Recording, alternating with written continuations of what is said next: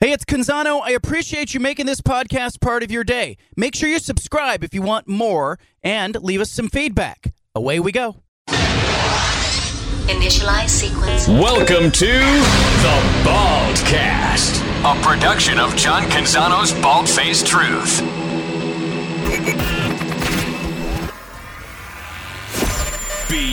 BFFT. From the Pac West Center in downtown Portland, presented by High Caliber Millwrights, here's John Canzano with The Bald-Faced Truth.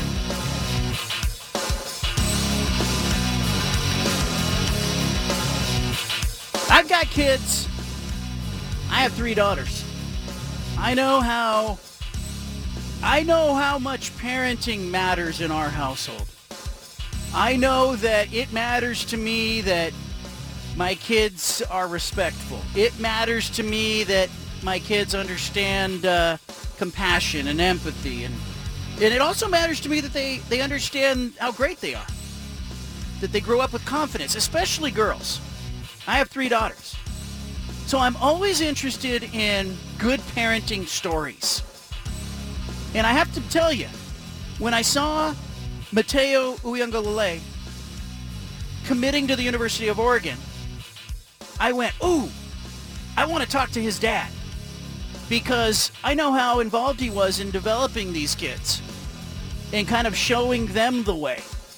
And then when DJ Uiagalelei ended up in the portal and transferring to Oregon State, I went, this makes total sense. You're going to have Matayo and DJ about 40 miles away from each other. I figure their dad, Big Dave, could get a condo like halfway between, somewhere to crash between home games during the college football season. He's a great story. I started researching him, reading what was written about him, listening to interviews that he did with other podcasters and other things, and I was like, I got to get Dave on the show. I reached out to him. He was ready and willing, and so joining us now, Dave Uiagalelei, the father of DJ and Matayo, joining us. How are you, Dave? How you doing? Doing well, man. I'm good. Give us an idea. How, are you gonna spend some time in Oregon with 2 kids playing on 2 teams here? Of course. I think it's. I'm excited. Just to know that I'm going to be there. And both of my kids are just 30, 35 minutes apart from each other. And just to be able to watch their process, and very excited for DJ too. Yeah, I think that he had to get to a good school.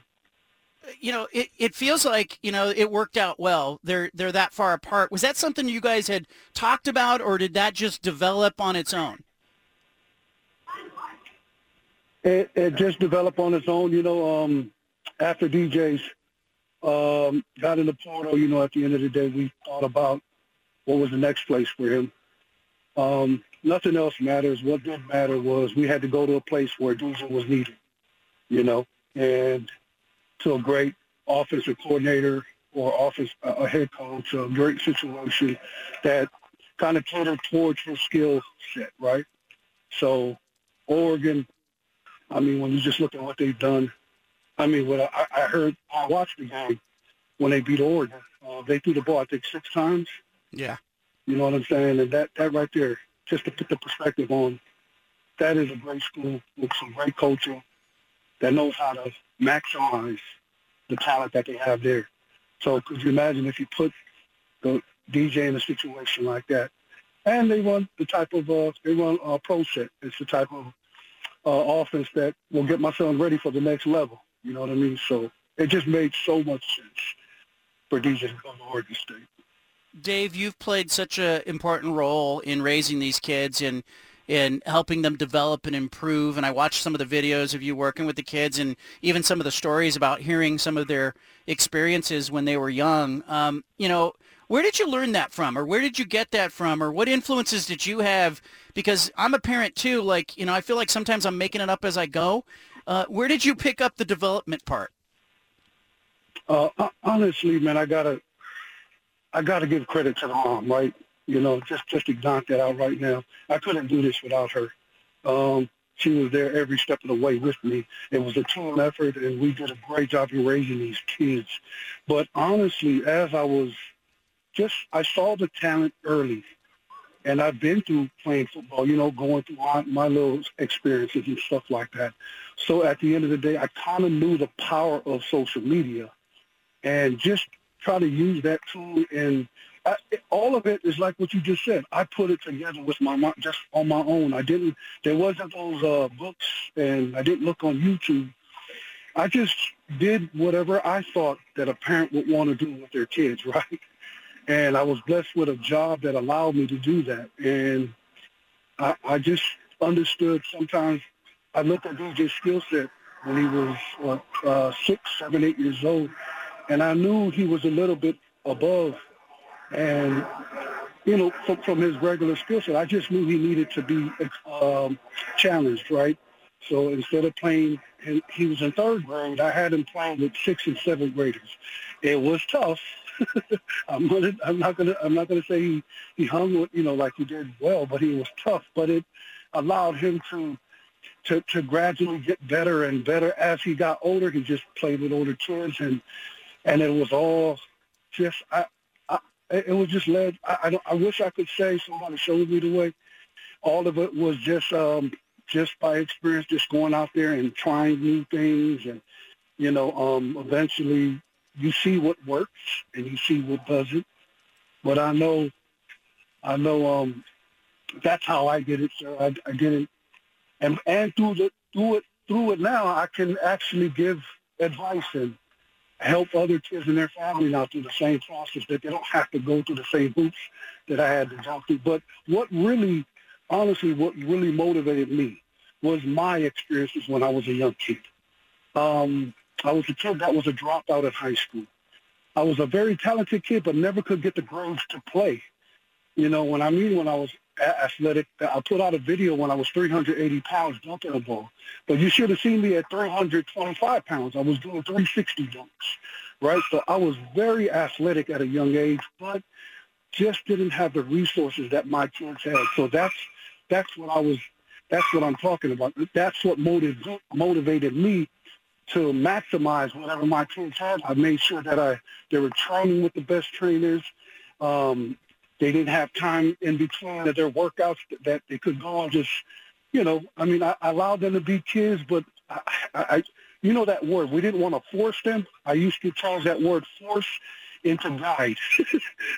I just try to guide my kids into what they're doing nowadays, you know what I'm saying? And that definitely took a lot of what the mom and I did together as a team. She was the boss at home. She was the base of the family. She was the rock of our family. All I did was she allowed me to do what I needed to do with DJ outside of the house, right? Go to these training, meet these coaches, and stuff like that, just to be wherever he's at today. One of the cool stories I heard, and you brought this up, you had DJ in like 4th grade playing against 6th graders because of his size, right? Because in Pop Warner you play by weight. He was a giant kid. Yeah. How did he do? How did he manage that, being young and less mature than maybe some of the other teammates? That's why you see the kids you see, that could handle that pressure at Clemson, that they could put a mic in his mouth and ask him those kind of questions that you really don't want to be asked. But, I saw that in him when he was 4th grade. So in the middle of the game, his first game, he's in 3rd grade playing against 6th and 7th graders, 3 and 4 years older than him.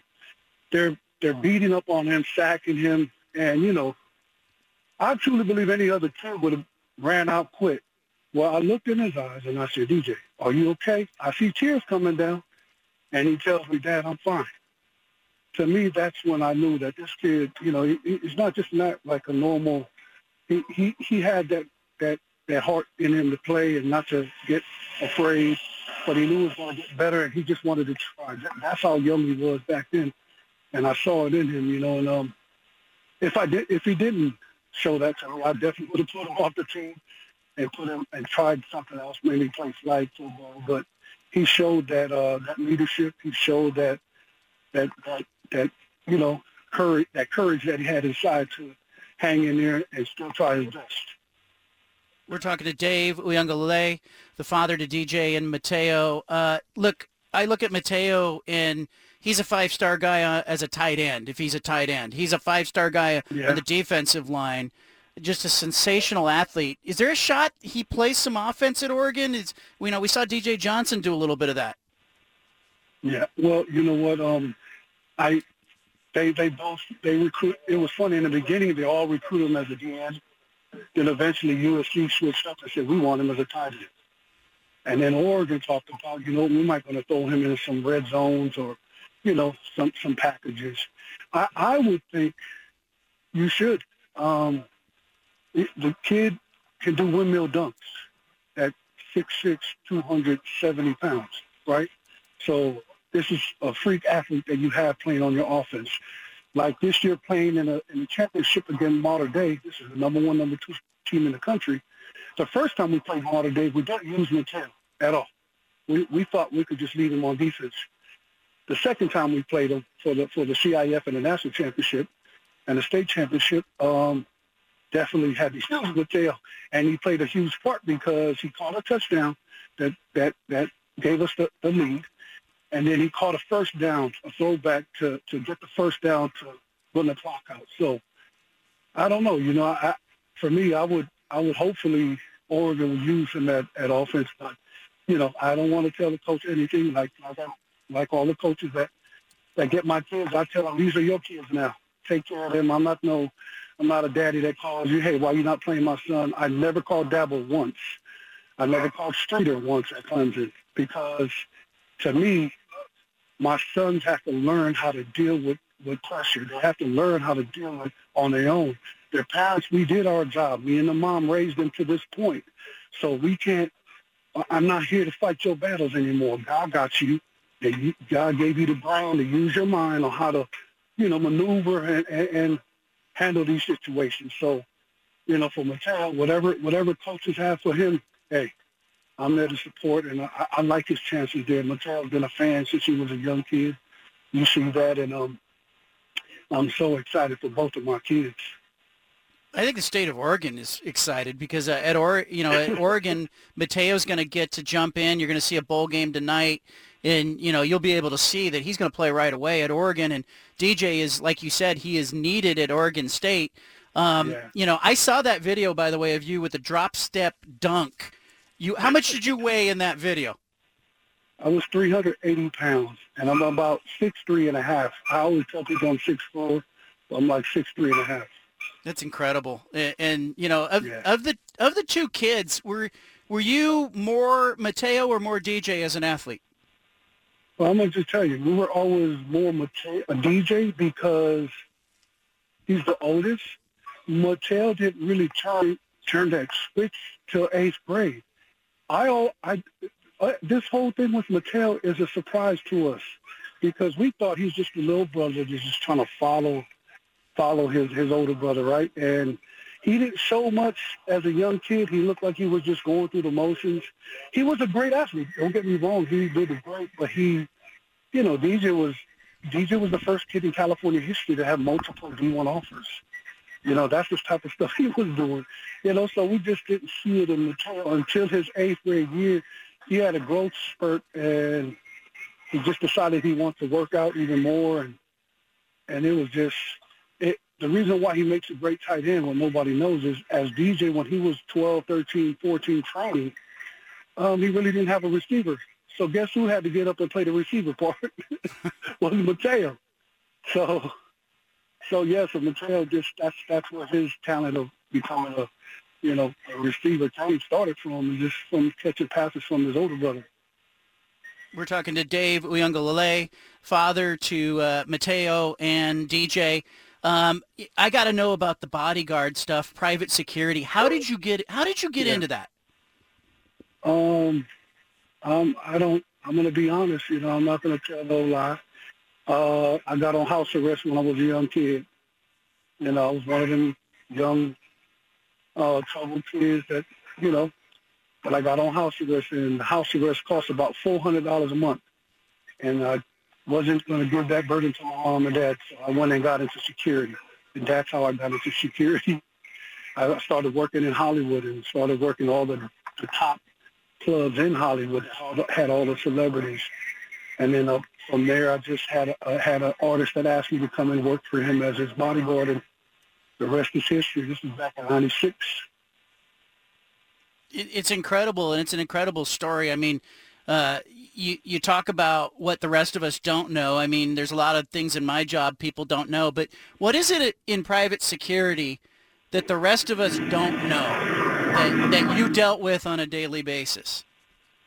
Just their daily living. You know, the media just wants to have this perception of what you think the artist is, and you know the truth. You're sitting there watching it every day unfold in front of you, and you know this person has a heart. This person is caring, but the media has it to be he's a drug addict, he's a gangster, he's a bad kid, and you know the truth. You know what I mean? That's some of the stuff that's really hard when you're bodyguarding a certain person, your clientele, and who's getting a bad rap. I really never had a lot of issues with clients that don't listen to what when I tell them, when I give them orders, because I'm protecting their life. So, yeah. I mean, we're that serious with our clients, and they know we do a great job. My job is just to make sure his heart keeps ticking, and whatever plans or what we have for the day, we just try to go out as best as we can, pray every day, and it's been great. It's been over about 25 years into this. I rarely do it now, but definitely have my brothers and cousins that still do it. But yeah, that's some of the stuff about these artists. Some people just don't know the what's really going on. They're just getting the information from the media, and most time it's just not true. Yeah, you get a chance to know these people behind the scenes and know who they really are, and it's probably a lot. It's probably eye-opening. Yeah. Yep. I kind of feel like. Go ahead. No, it's just it's kind of cool because you get to see things that so many people wish they could see, right? You're seeing it every day.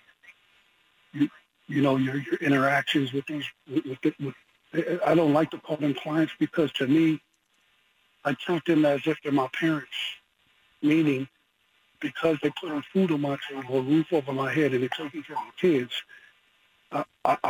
My mentality is, what would you do for your parents? That's the same thing I would do for my clients. So that's the reason why every client I work for, they fell in love with me. Because I care so much for them, I'm a very appreciative person, especially when you're taking care of my kids, So I always treat it as such, And it's one thing, I think, when you're guarding, you're on private security for Rihanna or Chris Brown or Meek Mill or somebody, and you are on high alert. I wonder, can you ever turn that off? Like when you went home and you were just around your kids, were you still kind of private security guy in the back of your mind? Like I would think that's something you don't flip off. It's kind of crazy that you say that because it's a natural thing for us Polynesians. We always are taking care of people. I'll give you an example. When DJ was a big recruit and went to visit Clemson, they had about 600-700 people right outside of the stadium, and the coaches were trying to get DJ through the crowd. And they allowed the people to do the signed signatures, but we had to go, and they just didn't know how to. They've never done it before. So I just jumped right into bodyguard mode. And there's ways, I always say there's a way you do things. It's in how you do it. You don't have to be disrespectful, but you can be firm and respectful at the same time. So I gathered the crew up, and they just followed me through the crowd, and I just walked them all the way through that crowd. And the coaches was like, wow. He looks at DJ and said, man, your dad knows what he's doing. And then DJ tells him, bro, my dad's a bodyguard. This is what he do regularly. I love that. Give us one tip that all of us, anybody listening can learn one thing about private security. Give us one tip that you have learned over the years. For private security, Just don't get overwhelmed. Always, you're talking about as a person being a private security or when they're around private security? Or let's just say any of us is in a situation that turns sideways. You know, you've learned things. You've been there. You probably stayed calm when other people were losing it. That's my advice to everyone. Stay calm. Your best bet is not to prove a point to people. If your kid is there and something going on, you're not there to go and to match whatever is going on there. You're going there to grab your kid and get him out any means necessary. I don't care how, just get him out of there. You know what I mean? You're not there to prove like you're tough. Some of these bodyguards that come and tell me, hey, I can fight, I got red belt, black belt, this and that. That's kind of the last people I want as a bodyguard. A bodyguard should be, the word is de-escalate. That's your job. You're not here to pour a gasoline on the fire. You're here to pour water to kill it. You know what I mean? So that's my advice to a lot of parents. If anything breaks out, your goal is to stay calm, grab your loved ones, and get out the best way you can. Discreetly, though. You know, making sure no one knows. I don't care where. If you have to go, if there's no way out, find a room. Walk them in a room, hide in the room. Stay there. You know. That's basically my advice.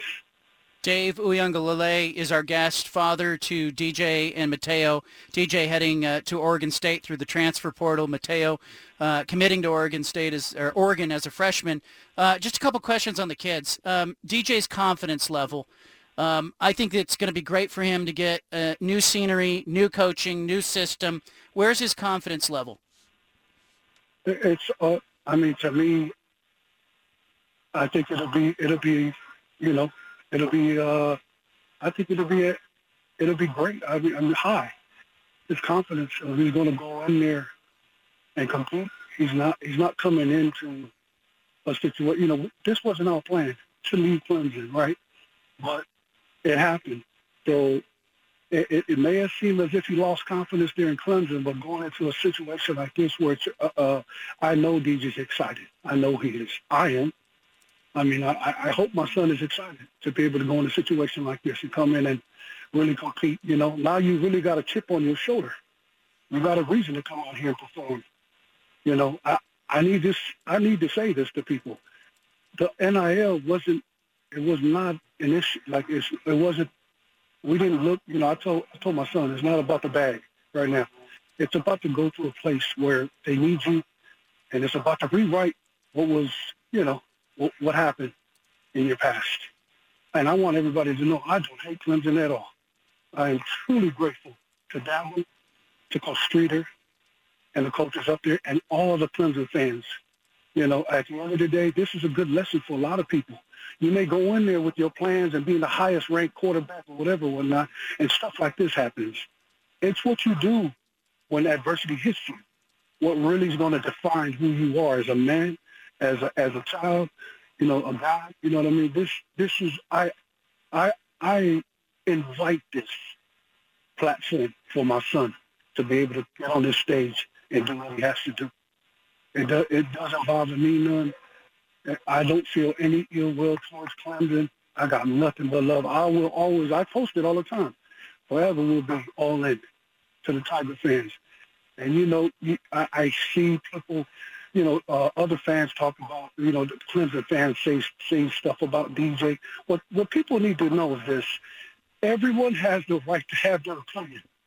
And if their opinion doesn't match up with yours and it is disrespectful to my son, I know, because I come from an industry where I'm working with clientele who has a lot of fans, and some of them telling them, you can't stop trying to reach your goals by worrying about what people think about you.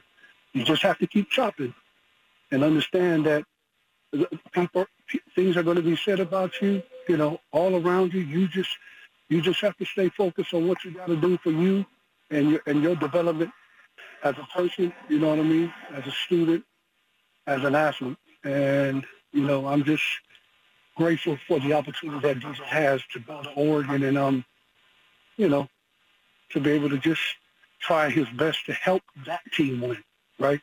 It's not about DJ. It's about DJ coming into a team, Oregon State. So I'm just grateful that Oregon State provided a platform for my son to come and share his talent with a bunch of those guys. Because this is not an I team. This is a team sport. So my whole thing is I'm praying and hoping for Oregon State to shock the world.